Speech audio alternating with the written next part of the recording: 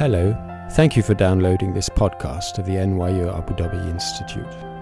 We hope you enjoy listening to this. For more information about our programs, please visit www.nyuad.nyu.edu/institute. Good evening. Welcome, everybody, to this wonderful Institute talk. My name is Kirsten Adepli. I'm a professor of biology here and vice provost, and it is an absolute delight and an honor for me to introduce our speaker this evening, Professor Dame Linda Partridge. If I were to describe all of her accolades and accomplishments, we wouldn't have any time for her to speak to you tonight about this very interesting topic of aging. So I will try to keep it brief, and I know that it won't do her incredible, illustrious career justice, but here we go. So Professor Partridge received her PhD at Oxford, she did her postdoc at York, and then she moved as a faculty member to the University of Edinburgh. During this time, she really pioneered the study of aging. She has really been done pretty much all of the early landmark studies on longevity and aging, both in the context of the evolution of aging and more recently on the molecular mechanisms of aging. She moved in 1994 to University College London, and then in 2008, she was the inaugural and founding director of the Max Planck Institute for the Biology of Aging. Any of us who know the Max Planck Institute know that this is an incredible honor and it's an incredible amount of work. So for her to go to the Max Planck in Germany while also maintaining a lab in London at the same time really speaks to her fortitude and not only her skills as a biologist, but as a leader. She left the Max Planck and moved back to London last year. And since 2019, she maintains her lab at UCL. And since 2019, she's been the biological secretary for the Royal Society of London, which I have just learned is an incredible job maintaining all of the work related to policy, appointments, fellowships, and more. She has many, many, many awards. In addition to being a dame and the commander of the Order of the British Empire, she is a member of the European Molecular Biology Organization. She's been awarded the Darwin Medal, the Mendel Medal. She has over 600 publications and continues to publish in the absolute highest and most well-respected journals. She has given lectures all over the world, and she really is a beacon for us in our in the field of aging, in the field of biomedicine, and it is an absolute honor to have her here with us tonight. So with that, I would like to invite her to the stage to give her lecture on intervening in aging to prevent age-related diseases.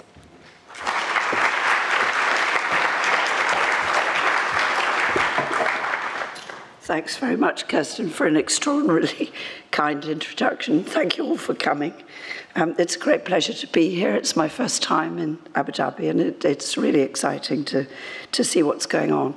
And I must apologize, I've got laryngitis, but if I continue speaking, I think it will gradually clear, and I hope it's not too painful listening to it. So, can we intervene in aging? We've certainly been pretty good at making ourselves live longer. It's a trend that started way back in the middle of the 19th century, so 1840 on the left here, coming up to projected 2040, and this is life expectancy. So how long the average person is expected to live. And each spot on the curve is the country that was the world leader at the time. So to start with, that tended to be the Scandinavian countries, various others in between. Now it's the Far East. I think South Korea has the highest life expectancy for both sexes. And the trend was attributable to different things at different times. So to start with, it was largely reductions in perinatal and infant mortality, then improvements in lifestyle, better food, cleaner water, and so on. Then antibiotics, immunization, And now in developed countries, actually the main increase in lifespan is happening in the older section of the population. Okay, I hope you got all that. Okay, good. And what the horizontal lines here represent is various people's or organisations' predictions of where the trend would top out, you know, what the intrinsic limit on human lifespan would turn out to be. And what you can see is that it shot past all of them and actually continues. So these are the recent figures for the Emirates. So this is just a 10-year range now, but otherwise the same thing, life expectancy at birth up the vertical axis. And the blue line at the top is women, and the black line below is men. And you can see that when things were going normally, which they were for most of that period, you were seeing the roughly 2.5 year per decade increase that was typical of this worldwide increase. And that's very typical for most developed countries. You can also see, very sadly, the effect of the pandemic in the last year. Of course, old people were particularly vulnerable to COVID, and again, that's a very typical picture in most parts of the world. And women live longer than men everywhere. It's an absolutely standard finding. But unfortunately, they're generally not healthy extra years. Women tend to have a longer period of disability and ill health at the end of life than men do. But that aside, it's really something to celebrate, I think. We've improved our living conditions, we've improved our medical care, and so for a given age, people are healthier, and so they're living longer. And that's, of course, leading to some very remarkable lifespans. I think these are two interesting ladies. So the one on the left, in theory at least, is the world record holder so far. She was a French lady, born in 1875 in the south of France, although she eventually moved north to Rouen. And she died at the age of about 122 and a half. And it's not at all clear why her family were fairly long-lived. There's a slight heritability to human lifespan. On the other hand, she was a terrible example of a healthy lifestyle. She rode a bicycle till she was 100, admittedly, but she didn't give up smoking until she was 117. So not clear what her secret was. And actually, she may have had a darker secret, which is that she may have been her daughter. It's possible that her daughter impersonated her in order to keep collecting her pension. And this is a problem with some of the very old records. But the lady on the right is very well authenticated. She's the current longest-lived person in the world. She's in Spain. She makes some interesting comments about why she thinks she's lived so long. You know, generally a relaxing life, tranquility, good connection with families, and so on. And she also says staying away from toxic people, which I think we all agree is quite good advice. So, as I say, very positive features, but what it means is that we're living to much greater ages than we did in our evolutionary past, when a good old age would have been about 40. And what that means is that the later part of our lifespans has not been subject to natural selection. It hasn't been tuned because it hasn't seen people on the whole who've lived that long. And for that reason, things go wrong later in life. That's why it happens. It's this relaxation and increased survival. And what that means is that there's a very strong association actually between advancing age and most diseases, that the vast majority of diseases with an ICD code are age-related. These are the three big ones here: cardiovascular disease at the top, dementias in the middle, and cancer at the bottom. Two sexes colour-coded. Again, there's a big difference for cancer. Men get more cancer than women do. And you've got two low-income, two middle-income, and two high-income countries there. So obviously there's a big variation in the intensity of medical effort and diagnosis in those places. But however you cut it, you can see this big increase in the incidence of these major diseases with age. And that means that clinicians are also seeing people who've got more than one thing wrong with them, multimorbidity. These are actually data from Scotland for men. I think they're particularly nicely illustrated. Women look very similar, and so do most other places. What's plotted is age groups along the bottom here up to age 85, and then the percentage of that age group who've either got nothing wrong with them, 1, 2, 3, 4, 5, etc., diseases. And you can see this increase in the proportion of people who've, by the later ages, really got a lot of things wrong with them.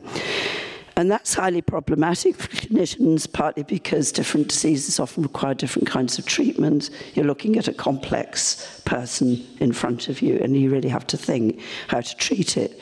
But also, I think a much underestimated problem, but which geriatricians say is very important, is interactions between drugs that are used to treat different conditions. So this really is a global challenge, I think. Should we try to cure unhealthy aging? I think there is an ethical question to be answered here.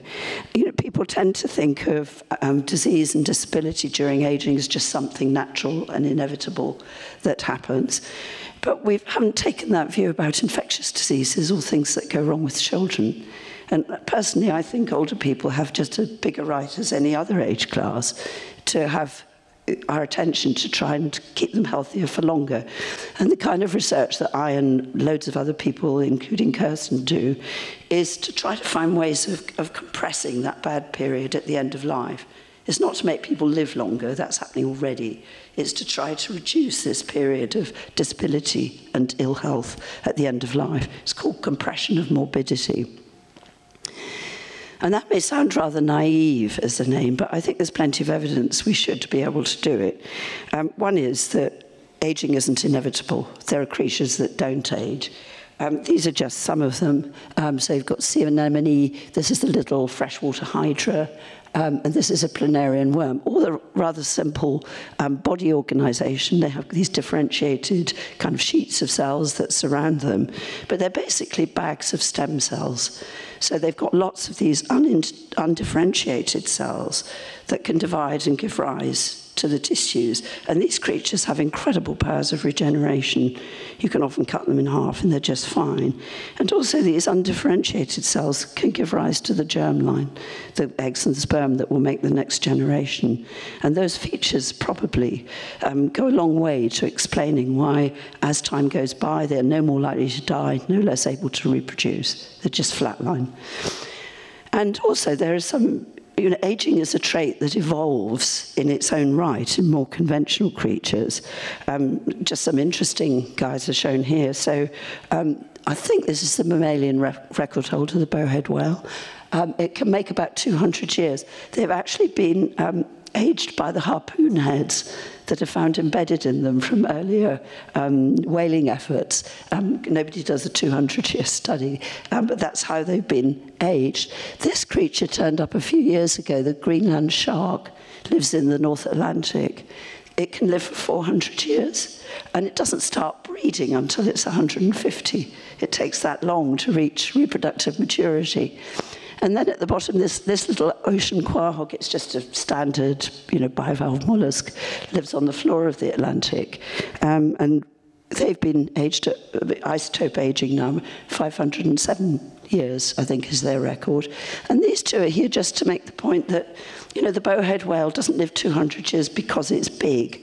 There's no necessary correlation between how big a thing is and how long it lives, although intuitively we tend to think there is. These are just two real counterexamples. This is the fascinating naked mole rat.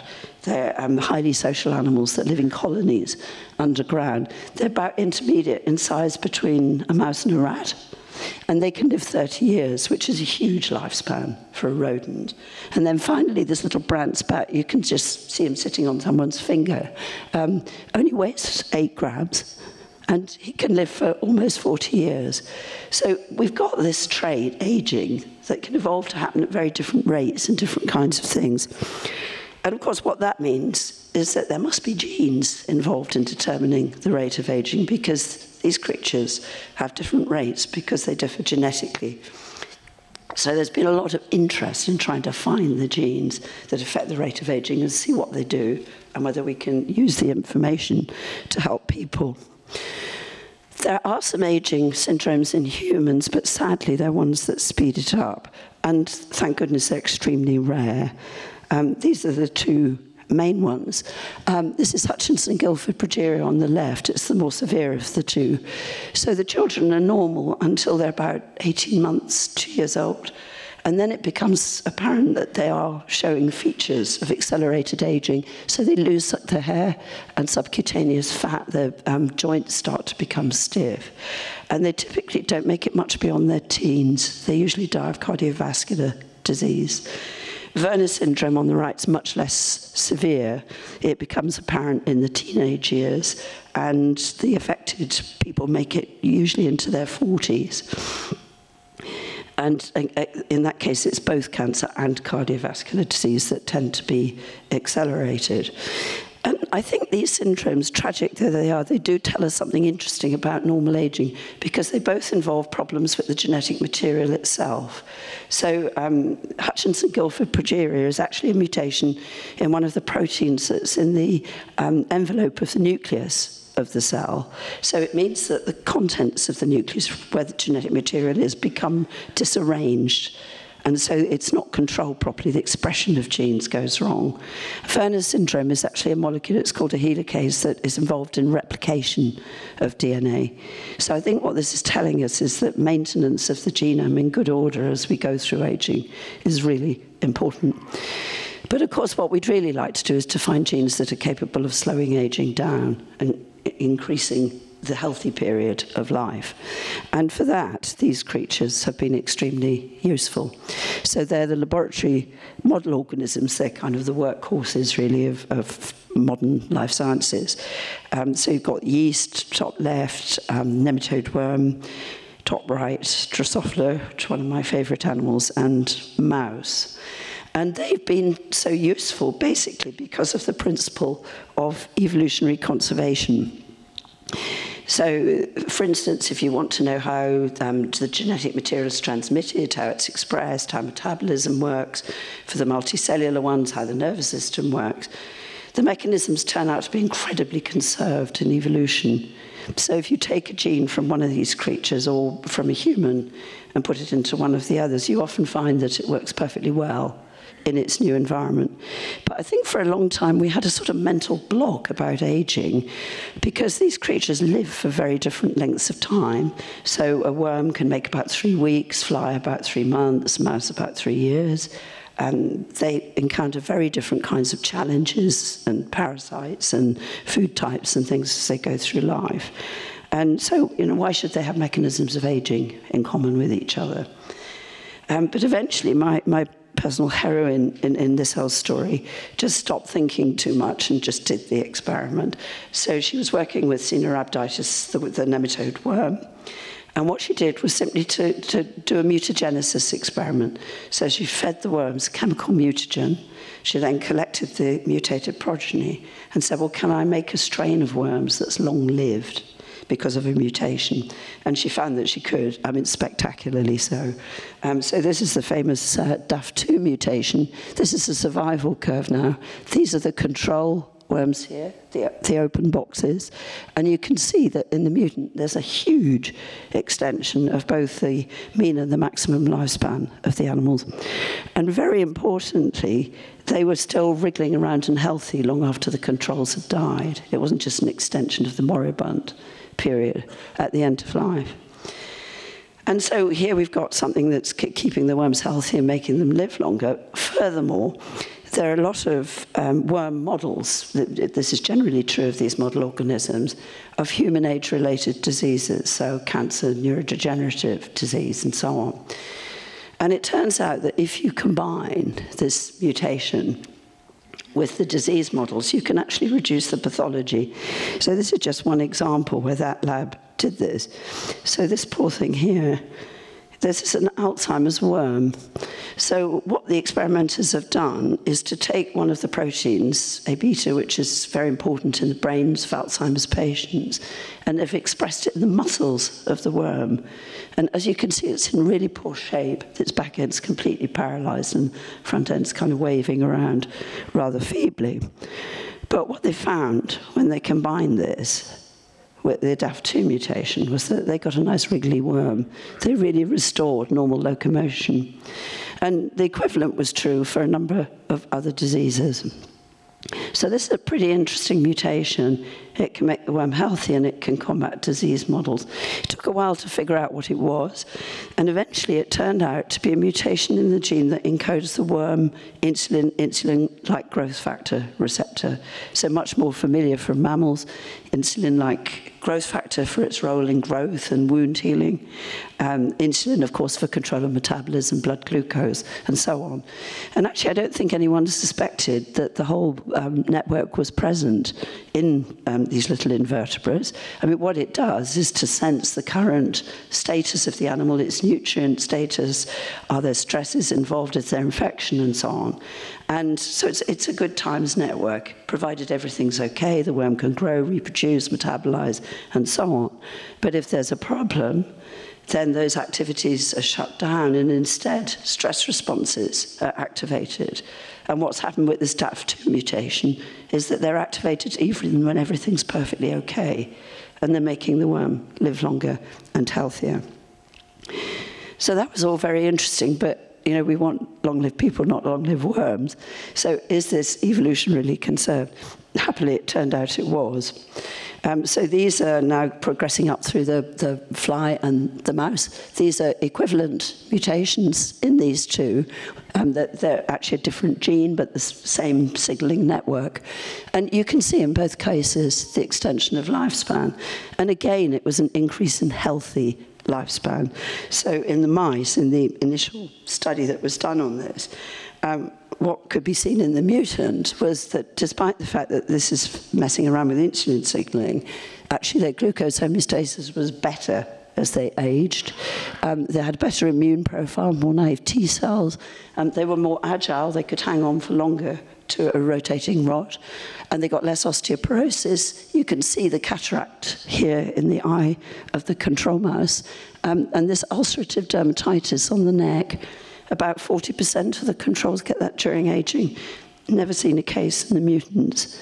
So I think what's so interesting here is the very broad spectrum effect of this mutation. You know, different tissues, different systems, different functions, all being improved by just this one mutation, which I think is why they're so interesting.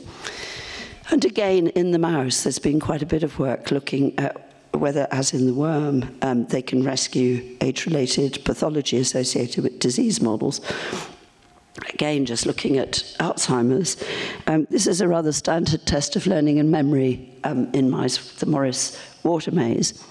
And what happens is that to start with, you've got this cloudy liquid, and there's actually this little shady thing here is a platform just below the surface of the water. And although mice are very good swimmers, they prefer not to. So if they can find the platform, they'll again stand on it. So to start with, they're trained with a flag on the platform. So they learn where the platform is, they associate it with the flag, and also with these landmarks around the maze. And then what you eventually do to see what they've learned and what they've remembered is to take the flag away and ask whether they locate the search in the general area of the platform and find it more quickly. So if we do that with these mice, then the Alzheimer's mouse, here on the left, you see him swimming with his tail. And what he does is to swim pretty randomly around the Morris maze. Whereas if it's combined, again with a mutant, it's a more localized search for this mice, and he actually finds the platform pretty quickly. Obviously, that's an anecdote. This has been, properly quantified with numerous mice and proper measures and so on. So the Alzheimer's mice at this stage are not impaired in their swimming. They can get around just as fast as the ones combined with the mutant. But as you can see, he's still swimming and hasn't found the platform. And learning and memory in the mouse is very well understood in terms of, which bits of the nervous system are important. And this is just showing some of the changes in the brains of these mice. So the Alzheimer's eventually show reduced motor coordination as well as memory impairment. This brain inflammation you can see here. So this is a large-scale section of the brain. This is looking closer in. And you can see these astrocytes, the star-shaped cells, are staining dark. They're staining for markers of brain inflammation, which is one of the major pathologies in Alzheimer's disease. And that's rescued, as is the eventual loss of nerve cells that happens. So again, powerful mutant that can really improve health during aging. The way that this is mainly being looked at in humans at the moment is taking a candidate gene approach. So looking in the human genome for the equivalent genes to the ones that have been shown to be important in the model organisms, and then saying, well, if we look in very long-lived families or individuals, are there genetic peculiarities in those genes that could be explaining their longevity? And one of the interesting things about really long-lived people who live well into their 90s or over 100 or even over 110 is that they do show this compressed mobility. They tend to be healthy agers. So it's an interesting one to look at. And these are just some of the studies that have come out on that. So you can see a lot of insulin IGF is coming up. Also, TOR is here somewhere. This is an intracellular part of the network, very evolutionarily ancient. And this FOXO is very important. It's something called a transcription factor. So it's a protein that switches genes on and off. And it's one of the effector transcription factors for the insulin IGF signaling. So when, as in DAF2, you tamp down the activity, that FOXO becomes activated, and he's one of the transcription factors that goes into the nucleus and turns on these stress response genes. And there's been, I think it's 7 different studies have found a consistent association now between 2 particular variants in that FOXO and extraordinary lifespans in humans. So I think it's early days there, but interesting indications. So what about interventions? How might we be able to use this to actually help people? It turns out that this signaling network actually mediates the effects of an intervention that's been known about for a lot longer, which is dietary restriction, which was actually first discovered to increase lifespan in rat in the 1930s. And since then, it's been shown to have that effect in all these organisms. So what you do is you take a normal wild-type animal and look at how much it's eating, and then you have a dietary restricted group where you just give them a proportion of what the control group are eating. And in rodents, rats and mice, you can do that really quite severely. You can take them down to half, what the control animals are eating. And you see this dose-dependent increase in lifespan and an extraordinarily broad spectrum improvement in health during aging. Practically everything that goes wrong during aging in a rodent is rescued to some extent by dietary restriction.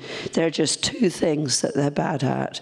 One is wound healing. So if there's any question of trauma, they have to be refed. And they're also rather bad at combating some viral infections. Again, if there's a flu infection, they have to be refed. But it's still the most powerful intervention that we have. And because of that, there have been a couple of studies of rhesus monkeys, both done in the US. These are the first 2 publications that came out from those studies, which were reporting on lifespan and some of the other phenotypes. It's a really interesting case to me of methodology of science. So these were 2 groups that were both asking the question, does dietary restriction increase lifespan and improve health during aging in rhesus monkeys? They actually implemented their studies in very different ways, which we can discuss after if you want. One of them found an increase in lifespan, the other didn't. They could only take the monkeys down to about 70% of control intake. Below that, they started to seriously lose weight. But what they both found was a very broad spectrum improvement in health. So the papers on this are still coming out, actually. But these are just some of the things that have been shown already. So big improvement in skeletal mass, physical activity, improvements to the blood system, immune function. The brain was better, less iron accumulation, less loss of nerve cells. They get less diabetes, less cancer, and less cardiovascular disease, the 3 big ones. So it's an impressive study. These animals live 40 years, so it's a really heroic bit of work. But the bad news is that for most humans, dietary restriction is simply not implementable. People can't adhere to it. It's an unfortunate thing that to get the health benefits, most people just cannot sustain the regime. So there's been one big study in the US where they've tried to do a proper clinical trial on dietary restriction, and they've had some success with the people who did stay in. They could only reduce their food intake by about 14%, and over a 2-year period. But the most notable thing was the dropout rate. So from thousands of volunteers, they ended up with 200 or 300 subjects in the actual study. But over that period, it's quite clear that markers of cardiovascular disease, risk factors for cardiovascular disease, are down. There's less inflammation, and they're more resistant to weight gain. So there's some interesting things there, but it's not a practicable public health measure for humans. But there are some important things that have been discovered about dietary restriction that might be more easily implemented. One thing is that it's clear that it's not just calories that are important. It matters what nutrients you actually take out of the diet. And one of the ones that's turned out to be particularly important is protein. So protein in the diet is quite complicated because it acts in a lot of different ways, but both humans and mice have a target protein intake. So they have physiological systems for detecting how much protein they're getting, and they want to get a certain amount over a period of time. And what that means is that if protein is low in the diet, people and mice will overeat. They'll keep eating till they get the protein they want, and that means they eat too much of everything else. So there's an appetite issue with protein. But there are also some other ones. So this was a study that initiated a whole cascade of work some years ago. And basically what it's showing is that there's a yin and yang with protein, and one size doesn't fit all with age in either humans or mice. So up to about the age of 65, not having any more protein than your target intake is a good thing, because you see lower overall mortality and particularly reduced cancer mortality in people who eat just the right amount of protein. The problem after age 65 is muscle weakness, and there increasing protein in the diet can actually combat the sarcopenia that comes with age, and with older people that's more important. So probably the protein intake should be age-specific, and obviously that's something that would be fairly easily implementable. The same story in mice, except, of course, here experimental, rather than people just reporting what they eat. Very similar story. Low-protein diets decrease tumour progression, whereas high increase it. But once the mouse is older, you start to see this wasting, weight loss and sarcopenia, which is mainly due to loss of muscle mass. And if you increase the protein in the diet, it improves that. So, and there's other stories with other macronutrients, with salt, with sugar, and so on. So simply getting the composition of the diet right, I think, is something that's very important. The other thing that I think is increasingly coming to people's attention is that it probably matters when we eat. So, we've got electric lights, we stay up late, a lot of us work and tend to have our main meal, in the hours of darkness in the evening. But actually a lot of evidence suggests that it's best to eat over a constrained period of time, and that period should be the active period rather than the sleep period. So this is just some nice experimental work that was done on this with mice. So they actually had ordinary, just wild-type mice and a genetic model of obesity. These guys lack the leptin receptors, so that they're not detecting their own fat, and they tend to become obese. And what the experimenters did was to simply look at what happens if you restrict feeding to the active period, which is the night period for mice, because they're nocturnal. And the results are shown here on the right. So if you've got obese mice and you time restrict them, so they could eat over a 10-hour period during the dark, they don't eat any less than if they can eat all the time, if they can snack. But what you find is that they're obese, but their metabolic profile is actually much better than with the continuously fed ones. And if you do that with wild-type mice, you get exactly the same effect. They become obese so mice get very large with age if they're ad libitum fed. But if you time restrict them, again, they eat the same, but they stay lean and fit. I think this bottom thing here may actually have had more to do with the experimenters than the mice. What they did was to give them the weekend off. And what they found was that with the lean mice, if they had their regime Monday to Friday and then were allowed to eat what they liked at the weekend, actually it was very similar to a 7-day regime. It's not clear what's important here. It may be the time at which the food's eaten, or it may be the length of the starvation period, the fasting period, when the food isn't being eaten. And one of the things about normal dietary restriction in an experimental setting is that they're fed once a day. And because they're dietarily restricted, they eat it all very quickly and then don't eat for the next 22 or 23 hours. And it may actually be that fasting period that's important. So you can imagine there are lots of combinations and regimes here, but it's something that people are really looking into. So I think diet is obviously important, and the WHO, the World Health Organization at the moment, is really saying we must get exercise right, we must get diet right, and we must cut down smoking, and that will have a major impact on health in the elderly. So quite a lot of it's in our own hands, but nonetheless, it's the case that even people who live an absolutely impeccable lifestyle still get many of the problems that happen with aging. So what other forms of interference might there be?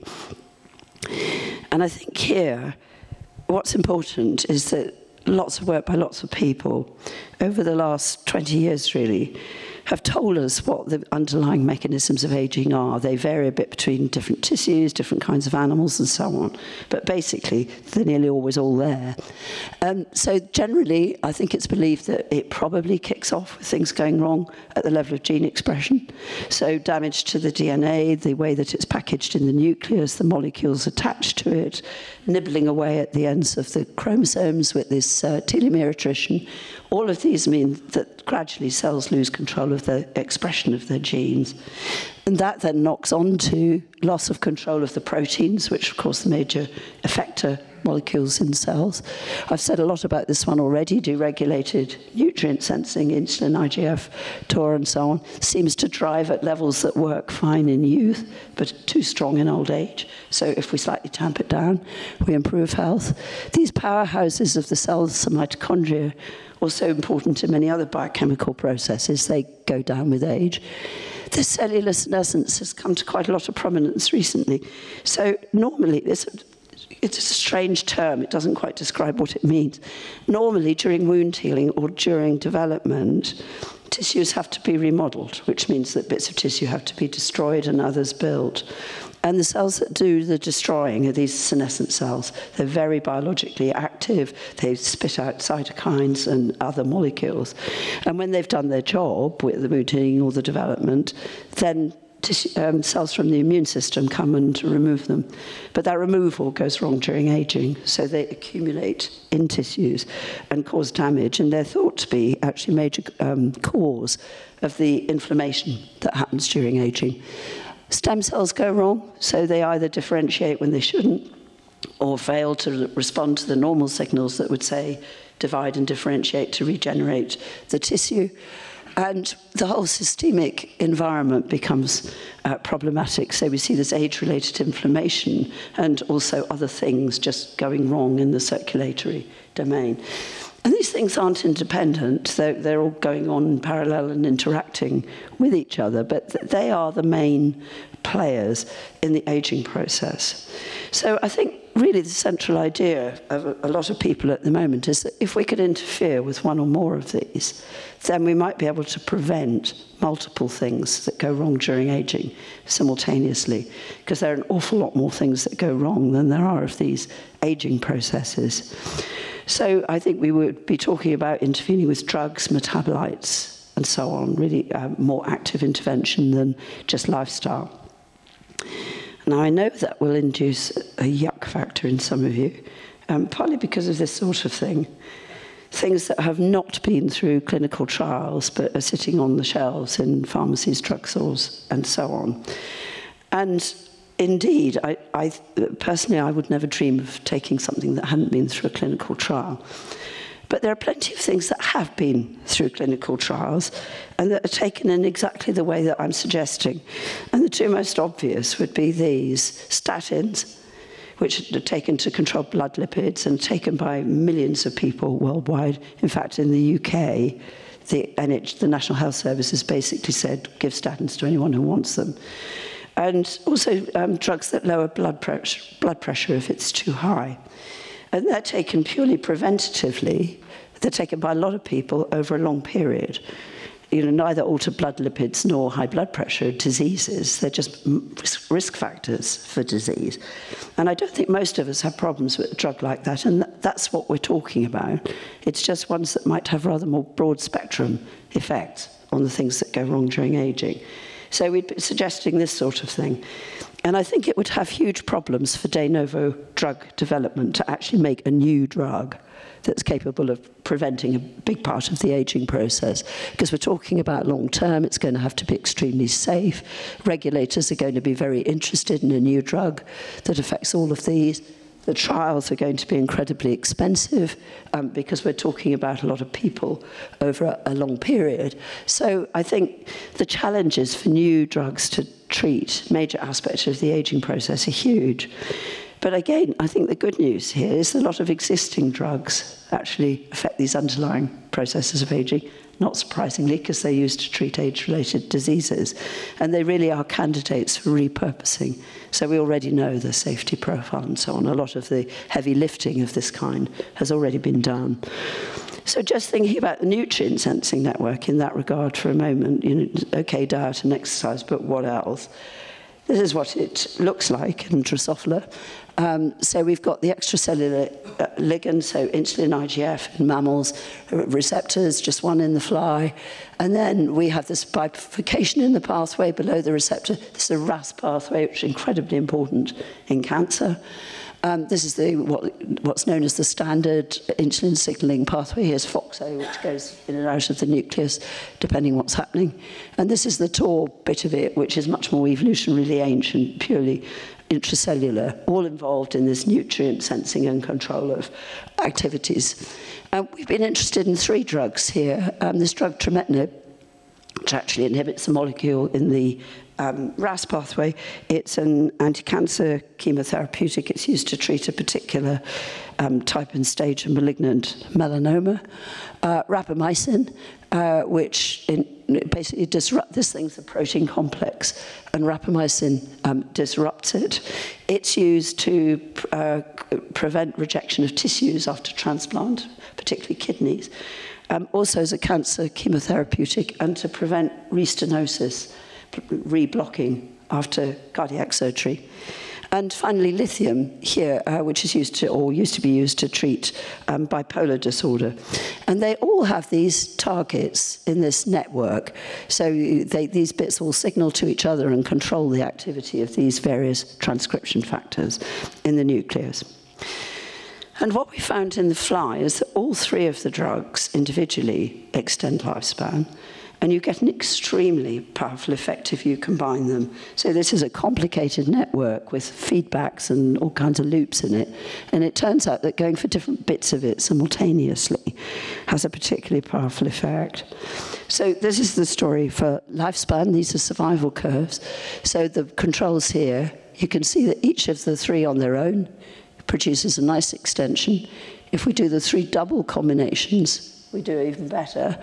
If we give them all 3, we get stonking great extension with the red line. That's 43% increase in median lifespan, which by fly standards is huge. And again, if we look at what's actually happening to the flies, they're bouncing around and healthier for longer. So I think it's an interesting proof of principle that this kind of approach can work applied to a network that we already know a lot about because of genetics. It's also rather remarkable that these drugs that were developed for humans work perfectly well in flies, I think, because the targets are rather different. But the one that's furthest along the road, I think, is this one, rapamycin, because it was the first drug clearly shown to extend lifespan in mice. So this is work from the intervention testing program in the States. It was actually discovered on Easter Island. An expedition went there a long time ago to look at whether there were microbes in the soil that produced molecules that prevented the growth and proliferation of mammalian cells. And that's how rapamycin was discovered. And it's called rapamycin because the local name for the island is Rapa Nui. So it was named after the place where it was discovered. And you can see down here, this is the National Institute of Aging Intervention Testing Program in the US. And you can see this very nice extension of lifespan, less in males than in females, but nonetheless nice and dose-dependent in both sexes. And these mice have been thoroughly phenotyped. It's not perfect. It's a bit like dietary restrictions, so most things are improved during aging. The males, unfortunately, get testicular degeneration, so you would not want to give it during the reproductive period. And they also are more prone to cataract. And they can become insulin resistant as well. So we really need to understand more about exactly how this drug works to try to separate the yin from the yang effects. And that's something that we've been involved with. But I think the important thing about it is that it's starting to tell us how this sort of thing's going to go through to humans. So this, I think, is a very, very nice study led by Joe Manick, who's leads a series of spin-out companies after working at Novartis. And what she's done here is to exploit some information from mice. So just like older people, older mice don't respond very well to immunization against flu. So some other people had done an experiment where they pre-treated the mice with rapamycin, let them clear it, and then immunize them. And they found that they got a much better immune response to the immunization, and the mice were much better protected against flu if they'd had this pre-treatment. So Joan essentially did the same clinical trial with elderly humans, and she found the same thing, that if she pre-treated, not actually with rapamycin, with a proprietary drug that does very similar things, that she could boost the immune response. And there were fewer respiratory infections in the ensuing winter. So I think this is the sort of way that these drugs are going to move in, is through particular indications to start with. So rapamycin, for instance, is being looked at in the context of mild cognitive impairment at the moment. And another drug that interacts with the nutrient sensing network is metformin, of course, very widely used. It's the first line of defense against type 2 diabetes, an incredibly safe drug taken by very large numbers of people. And it's interesting because it's now registered for the first clinical trial against aging. So the FDA in the US have accepted aging as a reason for repurposing a drug. So they're looking at multiple outcomes. And they're just getting this study financed at the moment. So I think things are gently moving in that direction. I think more looking at the distant horizon, I mentioned these senescent cells that hang around and make a nuisance of themselves in aging tissues. One of the contexts in which they do that is osteoarthritis. And there are now a class of drugs that selectively kill senescent cells and leave healthy ones unaffected. They're rather toxic if taken systemically, although they've been shown to reduce cellular senescence in tissues in mice, improve tissue function, and even to extend lifespan. But there is definitely a downside to these senolytic drugs, as they're called. But the nice thing about joints is that they're isolated capsules. So it's possible to treat the joint without treating anything else. And this is an experiment in mice where they've started to look at the effect of removing the senescent cells on what goes on. And it worked quite nicely in the mice. So far, a clinical trial with humans, just very small scale, has not produced anything very usable. So I think there's a way to go with this. But I think it's a very interesting approach. The other place would be the eye. Because a lot of the things that go wrong in the eye during aging are associated, again, with cellular senescence. I think more practically, although somewhat Frankenstein, are these experiments with systemic factors. So it was shown a long time ago now, although not understood at all at the time, that if you can join the blood supply of two mice, so you actually join them up, you can do that with mice because within a strain they're genetically identical, so there's no rejection. Then you can do the controls. You can join 2 young or 2 old mice up, but you can also do the young-old pairing. And what's been shown repeatedly with that is that the stem cells in multiple tissues in the older mice show improved function as a result of the pairing. This is not a good way to do these experiments. It's really obvious if you actually look at a film of what goes on in the cages. Quite apart from the ethical challenge involved, young mice are much more active than older mice. So this old guy here is basically being forced to run around the cage by the younger mouse, and that may have much to do with what goes on. So these are done with plasma transfers now, and people are starting to identify either bad stuff that accumulates in young blood or rejuvenating things that are present in young blood but not old blood. And I wouldn't be surprised if this one actually yields usable results quite quickly. And there's huge interest in all of this from startups. So the first conference I went to after the pandemic was last year in Copenhagen. And these were just the sponsors of that quite small local meeting. And this doesn't even have the big players listed in it. So it's an area where there's huge inward investment and a lot of entrepreneurial work going on. And I think for that reason, we're really going to find out rather fast which of these approaches is going to work and which isn't. The health economics of doing this look good. The economic cost of treating aging-related disease is huge. The most recent one shown at the bottom there, it's a really interesting read. But I think it really would be a win-win if we can get this one to go. So I'm optimistic that we will see some very interesting developments in the next few years.